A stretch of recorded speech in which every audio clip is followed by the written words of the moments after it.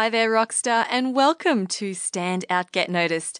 I'm Christina Canters, speaker, coach, and founder of The C Method, where I help high-performing professionals and business leaders to build powerful communication skills. If you want to learn more, go to thecmethod.com. Now, each week on the podcast, we address a different topic to help you build a success mindset, present yourself with confidence, build strong relationships, and be an all-round better human. If you haven't yet already, join our community over on Facebook, search for the group The C Method Rockstars, or go to thecmethod.com/community. We cannot wait to connect with you. Now, something that I'm really excited about that I'm working on at the moment that I wanted to share with you is the online group coaching program for women, which kicked off yesterday. We have a group of 5 incredible women from all over the world who are coming together to develop alongside each other in their confidence at work and their communication skills and speaking skills as well to help them have an overall bigger impact in the workplace. So I'm really excited about that. If you missed out on this round, that is okay. You can still apply at thecmethod.com/group coaching, and I'll keep you informed of when the next round starts in the new year. Okay, let's get to this week's episode. Do you struggle to project your voice? Or do others need to strain to hear you when you speak? I've met people who speak, really softly and they don't want to project. And I ask them if they really want to share what they want to share, and they say, yeah, I do. And I say, well, if you really want to share it, then, why are you not saying it so that everyone can hear? And I have a lot of people say to me, well, I'm afraid that I'm going to make a mistake. And if I speak quietly, and if I make a mistake, then no one's going to hear me. I felt the exact same way when I went busking for the first time. That's street performing. We use the term busking in Australia. And I took my ukulele and I went to the quietest laneway I could find, and I didn't take an amplifier because I thought to myself, well, if I make a mistake, then at least it'll be made very quietly and it's not going to be projected across the whole street. It's just going to be me and my little bubble here. So that was my little safety blanket. Now, this can be a problem when we do want to have our message get out there. We do want to have our ideas recognized, but when we don't believe in the importance of our own message and we don't believe in the value of our own voice, it can hold us back from projecting ourselves and putting ourselves out there. You may tell yourself the story of, oh, I'm just a quiet person, but really a lot of it is due to mindset. And that is why I am so excited to be resharing this inspiring conversation I had with the wonderful vocal coach, YouTuber, and author, Kimberly Smith. No matter who you are, she's here to convince you that yes, your voice deserves to be heard. Now, Kim says that many students come to her with the belief that their voice isn't good enough, and she helps them to make amazing changes to how they sound, helps them to overcome their fears, discover their unique voice, and unleash their full potential. Kim is also the author of The Moderately Tortured Artist, which she describes as a permission slip for musicians to put themselves out there and start making epic, wholehearted music. Now, what I love about Kim is that she feels the fear and does it anyway. She shares stories about how she freaked out when she got her first thumbs down on YouTube and how she can't bear to look at her book's Amazon review page. But she continues to push forward. She takes the criticism in her stride and she continues on her mission to change the world for the better. So Kim and I talk about how to put yourself out there, put your voice out there, opening yourself up to criticism. We talk about vocal projection and how to do it if you want to speak with more confidence and authority. I really enjoyed this conversation with Kim. In fact, you can hear me getting really excited, so much so that I almost break the microphone. So I'm sorry about that. But there was so much amazing content in here and I absolutely loved her stories. So I'm confident that you will enjoy it too. So please welcome the wonderful Kimberly Smith. How long ago did you start creating videos? That's a really good question. I want to say like between 4 and 5 years ago, probably. Like it was still relatively new. There was, a few people doing it, but I think because I was also younger, I was, pretty fresh onto the bandwagon of it. But yeah, it was mostly through YouTube, which already had a huge audience there. So it just kind of made sense to start teaching it. And I like doing things where, people can kind of see me and I can receive comments and kind of have that interactive level to it. So yeah, it was awesome. I mean, it was terrifying. Like I think every month I kind of get this feeling of I want to take everything that I've ever done down and just hide from the world. And you push through it and you go, no, this is, it's really valuable and I do this for a reason. But there is still that, imposter syndrome that comes in, or the fear of getting the negative comments and that sort of thing. It's always there, I think. I don't know how you feel about it, but it's always just underneath for me. Take me through that very first video that you created and published. Yeah, well, I actually did a series of 8 videos, and I did them professionally because I always go and spend way too much money first and then go, I should have started small and then grown and done it that way. But yeah, so I had like a semi-professional sort of crew come in and do it, and it was about breathing. So it was the first part of singing, and I wanted to do this 8-part series on beginner's technique. But yeah, it was very wooden. Like I had pretty much had a script, and I was sitting at my keyboard, and it was all kind of, I had an intro song and intro montage, and very trying to be polished. I think, I'd seen other people's and I was like, I need to replicate that to be taken seriously. Whereas now I'm much more about, this is me, like here I am, and it's much more authentic and I can do it just in one take, like a conversation or, so it's evolved a lot from that stage. So no more intro music? No, I mean, I still have the intro music. I just don't use it because the other thing is that it took 11 seconds, and a lot of people don't watch for 11 seconds even. So you've kind of lost them if you don't get straight into the content. So it's crazy. Yeah, and it's less crazy. editing. So. Absolutely. So going back to those, those negative comments, because I remember we've had this discussion before about how you receive so many positive comments. Because what's the sort of average view for your one of your videos? Oh, well, as I said, I've taken some down and kind of started again. So, that's a good question. I feel like one of the most popular ones is kind of 2,000 views, maybe. So yeah, there's enough eyes on it. Yeah, absolutely. But yeah, I remember the first time that I put videos up and I got my first thumbs down on YouTube, and you're like, dun, dun, dun. Exactly. You're just horrified. And it really, it took a huge blow to my ego. And it wasn't even a comment. So I had no knowledge of why this person didn't like it. They could have just not liked my face. Do you know what I mean? Something that I couldn't even do anything about. Maybe not your intro music. Oh, exactly. The intro music. They just didn't even watch the rest of it. But yeah, I get so many more positive comments. I could probably count the negative comments I've had on one hand. And, yet still there is that fear. You're just there's going to be another one and I've got to prepare for it. And yeah, it's always just lingering. But you can't stop yourself from making stuff because of that, because there's so many more positive comments and so many more, lives that you can affect if you're out there doing your thing. And this has now led you to writing a book.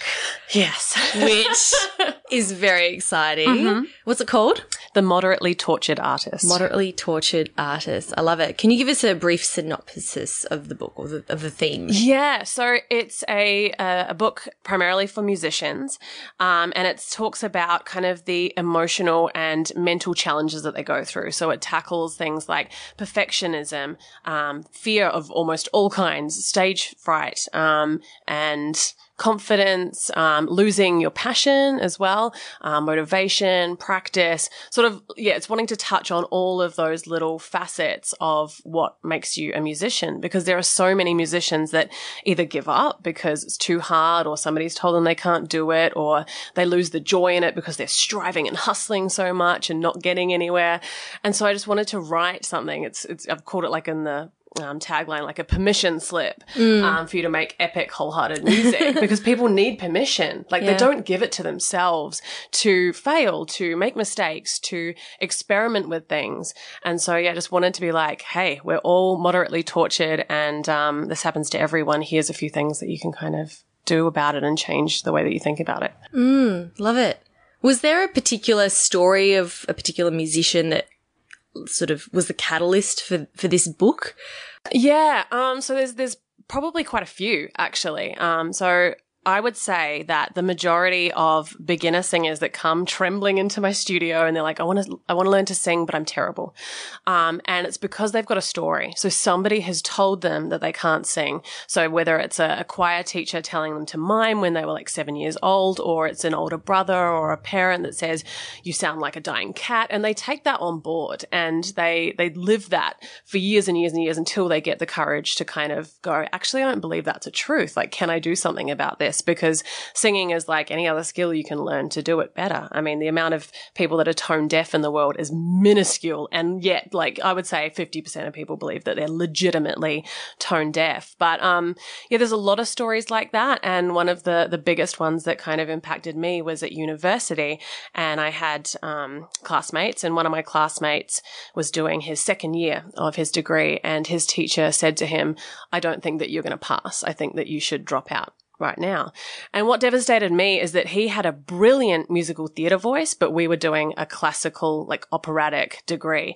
And so if she'd only just told him, I think that you should switch to doing something in musical theatre, which your voice is better suited to, he may not have completely given up on singing. So that made me really angry. So these people who come to you, who have had years of being quote, tortured, right, by by thoughts and projections that other people have on them about their singing voice, why is it exactly that they come to you? Is it because they actually want to become a great singer, or is it because they want to deal with this thing that's happened in their past? Or like, what is the actual motivating factor behind them wanting to improve their singing? Yeah, I would say 90% confidence.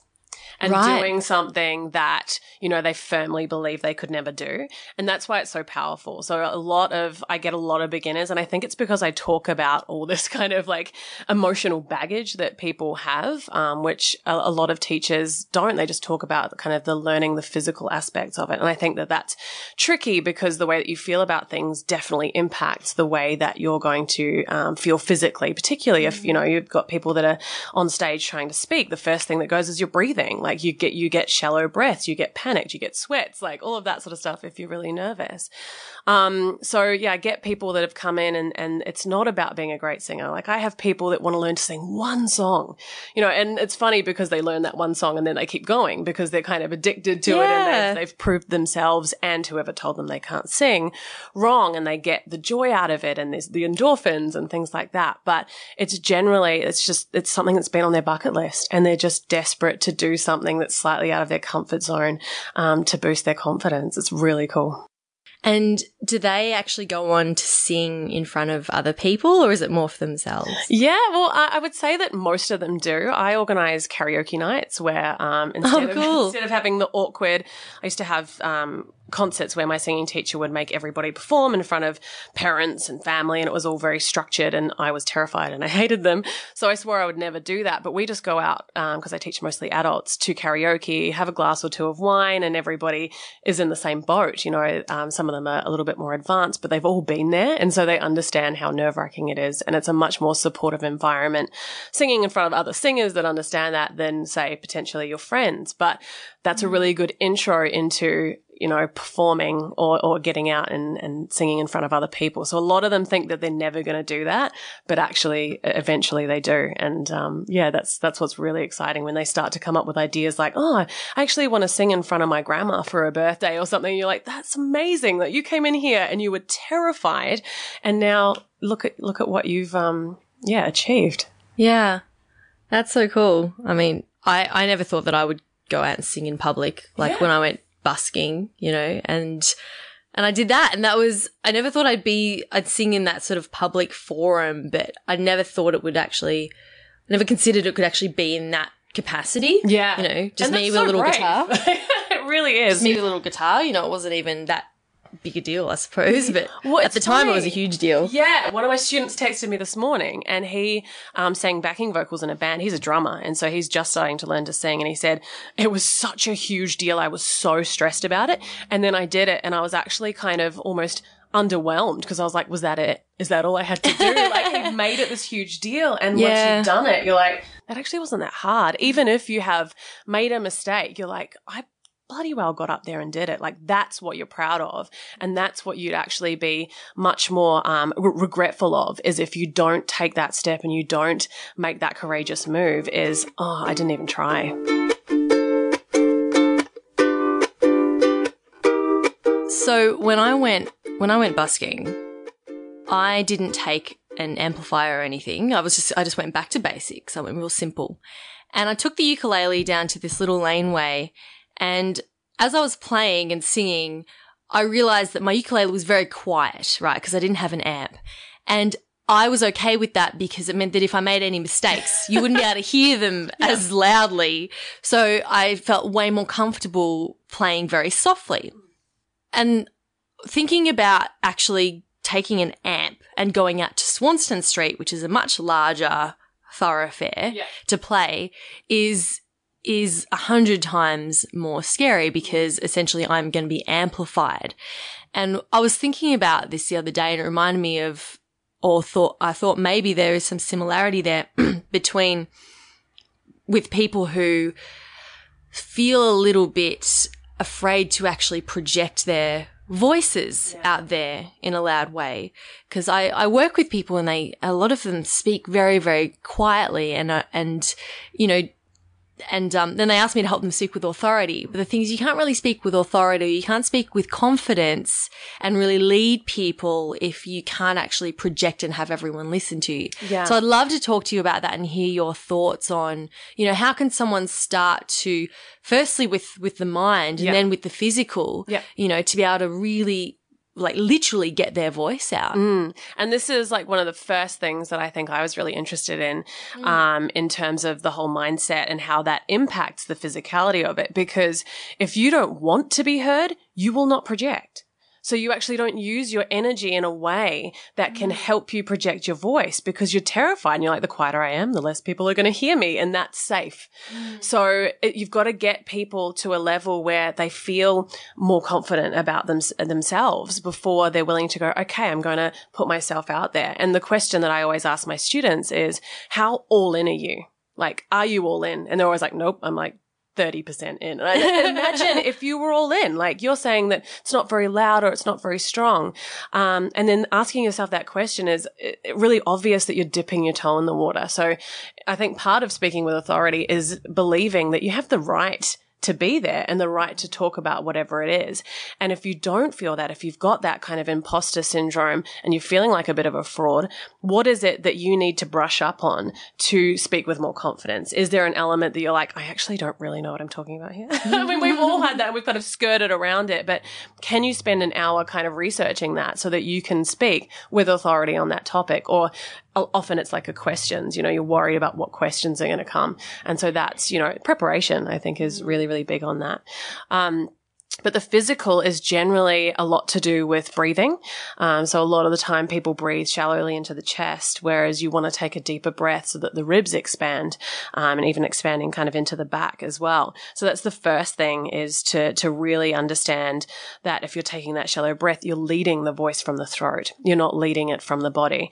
And a sort of visual that I give people is that you want to feel like, I don't know if anybody is in my generation here, but like Care Bears from the 80s, which I remember Care Bears. Have been like, again, there's like new Care Bears now, but they shine this massive light from their stomachs. Yeah. And so that's what I say about the voice. I'm like, you want to feel like your voice is actually coming from your torso. And the way that we do that in singing is we lower the breath, but we also control the exhale. So you're not smashing the tiny little vocal cords with a lot of air. So people tend to push the air because they think that's what's going to project, but actually you want to control the amount of air so that you have the vocal cords working very efficiently. So yeah, you want to. Can you hear that difference if you're pushing air out, and like, can you demonstrate that difference to us? Oh gosh. Well, it becomes really breathy. So you can kind of you're pushing the air, but you've got this kind of like harsh sound because the chords are trying to stay together for you, but they're having to work really, really hard. So you're getting a lot of air. It's very patchy, and it's kind of like a harsh, aggressive kind of sound. You can also get a lot of husk around it rather than the clarity. But yeah, we tend to try and use more air when we're projecting because that's just what we assume is going to help us project. So with the support of the breath, what we do is we breathe low and then you actually try to keep your ribs out in singing so that they don't collapse, and they're tied into the diaphragm. So the diaphragm, the breathing muscle, is not pushing quite so much air out. You're actually controlling that, and you're using some of the muscles in there to keep that diaphragm lower. Yeah. Getting into the, boring physiology of it a little bit. No, but that's all helpful. That's all helpful. The other thing is that people don't open their mouths. Right. It seems really obvious if you're a confident public speaker, but a lot of the time, I'll get people to put 2 fingers in their mouth, so it sort of looks like a gun. All right, you're putting so Kim's putting like her gun fingers in her mouth right now. Yeah, so you've got the index and the middle finger, stacked on top of each other. And I'm like, that's about where you kind of want to have your mouth open for singing. When you're singing. Yeah. And people don't. They're horrified. Like they would have. That is quite wide. Yeah, they would have 1 finger, and you can have the little ones, the 2 little ones, if that's more comfortable. But yeah, you're like, oh, that's actually really wide, and we don't do that when we talk because it would feel really weird. That would feel really bad. But if you don't do that when you sing, you're keeping a lot of the sound inside your mouth.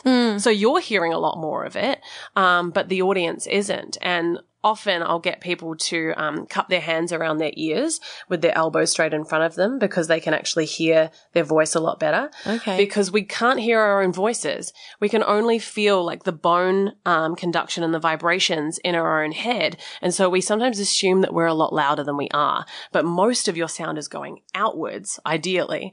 So yeah, we kind of need to get a little bit of a grip on that as well. You don't want to be keeping the sound inside so that you can hear it better. You want to be projecting it outside so that they can hear it better. With singers, they're like, oh my gosh, my voice is actually better than I thought it was, because they're losing so much of the fullness of their voice outwards so that they're only hearing the tiny little vibrations. Is that why sometimes you feel like you sound better in a sort of smaller room when it's a bit echoey, or in the bathroom? You're like, ooh, I sound nice. Exactly. I should record it here. It's the acoustics. Exactly. Yeah. So they're getting more feedback of what they actually feel like bouncing off the walls than, if you're in a big room that's kind of dead space that you can't get that feedback. So the book is not so much about the technique and all of that. It's more about the mindset shifts you need to make as an artist. What's the response been so far? It's been really, really positive. Like I remember I was talking to you and I said, I think I need to kind of hide the Amazon review page from my vision so that it's the same thing. It's that same, fear of negative comments, but it's been so nice, and a lot of them have just been sort of personal emails where I get to hear people's stories and kind of where they were at with their voice and now where they're going to take it. And it's really cool because, some of it is sharing my own failures and my own fears and insecurities, and some of them are friends of mine or students of mine that have had stories that I just think people can relate to. And it's that human experience that reminds us, like, okay, we're not alone. Like, we can actually, if she can do it, I can do it, kind of thing. So there's a lot of things that I definitely am still struggling with and are very open about that. But people have kind of taken that on as just able to, I guess, own their humanity a little bit more and own that, you're going to fall, but you've got to get back up again. Like, it's all in the getting back up again and remembering that this is supposed to be a passion of yours. And I think that when we take something too seriously, a lot of the play and a lot of the joy gets sucked out of it. And so it's always sort of coming back to, this is supposed to be for enjoyment. It's supposed to make you happy. And you've got to make changes around that to enable, that fire to still be in you at the end of the day. Do you, in the book, help people deal with negative comments? So I actually have a story in the book about, I did a Periscope I assume that some people will know what Periscope is. It's so it's live video. And the thing with Periscope is that it wasn't just my tribe. So it was a lot of random people on it that I had no idea about and had just followed the hashtag or like whatever it is.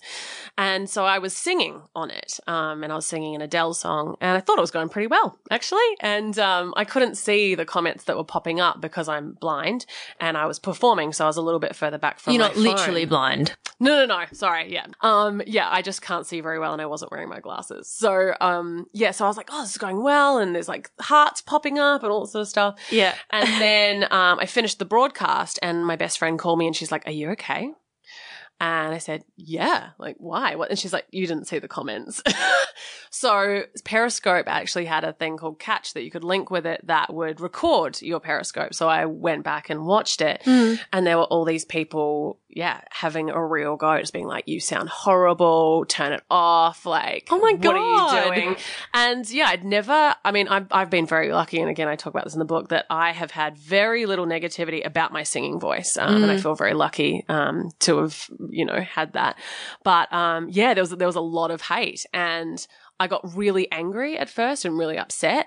And then I went to a kickboxing class and I just punched the crap out of things. Yeah. And I thought, it's not about me. And that's the biggest thing that I kind of think about. And I also love the Brene Brown quote, which is, something about if they're not in the arena getting their ass kicked, I don't want their feedback. Like they're not putting their voices out there. They're not doing anything brave. They're trolling behind, very anonymous, often with no photo or real name usernames. So I think just reminding yourself when you do get negative feedback, is it from somebody that's in the arena? Are they doing what you're doing? Are they being brave or are they hiding and are they playing small and just having a bit of a go at you? And then it's really about you need to be you need to be proud of how courageous you were to do it in the first place. And I think if you're going to take on any constructive criticism, you've still got to ask, is it from a person that I really kind of respect their opinion? And is it something I can take on board and it will make my art better? Yeah. But it's hard. It's always hard. Oh, absolutely. And allow yourself to feel crap about it, I think, You just dwell in it for a little while and then go, what am I going to do about this? Yeah.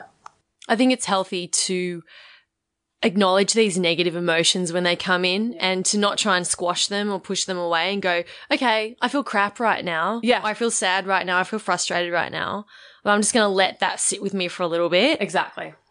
And then when I'm ready to leave it behind, If you don't, you usually ignore it and then you don't keep moving forward. So you actually don't get up again. You're just like, oh, okay, I don't care what that person thinks, but I'm just going to spend the next 9 months not doing anything like that, again, until you kind of miss it.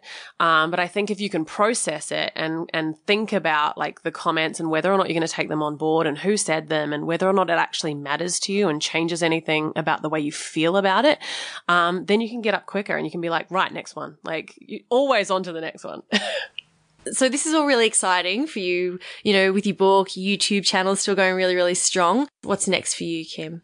Well, I'm actually wanting to kind of branch out and speak more to artists. So actually I've started a page that is linked to the Moderately Tortured Artist book, but I want to speak to photographers and to painters and sculptors and, outside of music, designers, because I think that everything that I talk about in the book can apply to them. And I think that, they need to be inspired and they need to be, motivated, because the problem with being creative is that you do deal with a lot of these things on a much bigger scale, because you're creating something that is very personal. It can be received positively or negatively. There's no right or wrong answers, but people always have opinions about it. So I'm just I'm thinking about putting together an artist bootcamp program to kick off in the new year, which is just making sure that you're always doing something that's moving you forward. Because the other thing is, asking yourself the question of, who am I willing to become to create the kind of stuff that I want to create?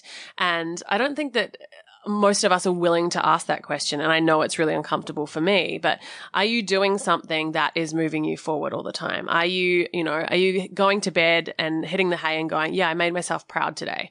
And it can be in any sense. It can be in a corporate sense. It can be in an artistic sense. But I'm tackling it from the art side because I think there's never too much art in the world. And I'm just really wanting to encourage people that have something to say and get it out of them, because once you've kind of kept it to yourself, there's all that regret for not doing stuff. So yeah, just wanting to be a cheerleader. That's kind of my role. Awesome. Saving one tortured artist at a time. I hope so. Or I should say moderately tortured artist at a time. Moderately tortured, yeah. And just giving them permission to really go for it. Because we question so much. And as I said, it's in all senses. You don't ask to, get that raise. You don't ask to go on that project. You don't ask to speak at something. And so we really need to ask ourselves, like, would I be prouder if I asked and don't get it, or just don't ask? So yeah, giving yourself permission to really go all in, as I was saying earlier. So good. So if people want to learn more about your work and check out your book, where should they go? Yeah, so I'm over at inspiredtosing.com. And also the book has its own website, which is moderatelytorturedartist.com. And there's a free email course, which actually takes you through snippets of the book and some exercises that deal with different elements that it talks about. Awesome. Thank you so much, Kim. Thank you. Another big thank you to Kimberly Smith for joining me on the podcast and being so gracious and letting me reshare that conversation. You can find out more about Kim at inspiredtosing.com or check out the show notes at thecmethod.com/184. All of those links are in the description of your podcast app. Now, talking about putting yourself out there, I just want to share a message that I got from a podcast listener. I won't share her name because I want to keep her anonymous, but she wrote to me and said, "Hi, Christina. I've just successfully completed my first board presentation after being recently promoted to assistant director. I just want to thank you personally, as it was your podcast number 101 on delivery of public speaking that got me there. I now feel like a different person." Now, it was so wonderful receiving this note from this podcast listener. And I just want to say to them, if you're listening, a big congratulations to you and well done on putting yourself out there. And the fact that you say you now feel like a different person, that's incredible. And I hope that you can take this new confidence and these new skills that you've gained from the experience and take them into further speaking experiences and letting your comfort bubble continue to expand and grow. So well done. If you also have a story like this that you would love to share, or perhaps a question you would like to ask of other podcast listeners, then do come on over and join our Facebook community. We're at The C Method Rockstars. That's the name of the group, or go to thecmethod.com/community and join there. We cannot wait to connect with you. All right. And that brings us to the end of this week's episode. Thank you so much for spending some time with me today. Keep on being awesome, and I will talk to you next week. My name's Christina Canters, and this has been Stand Out, Get Noticed.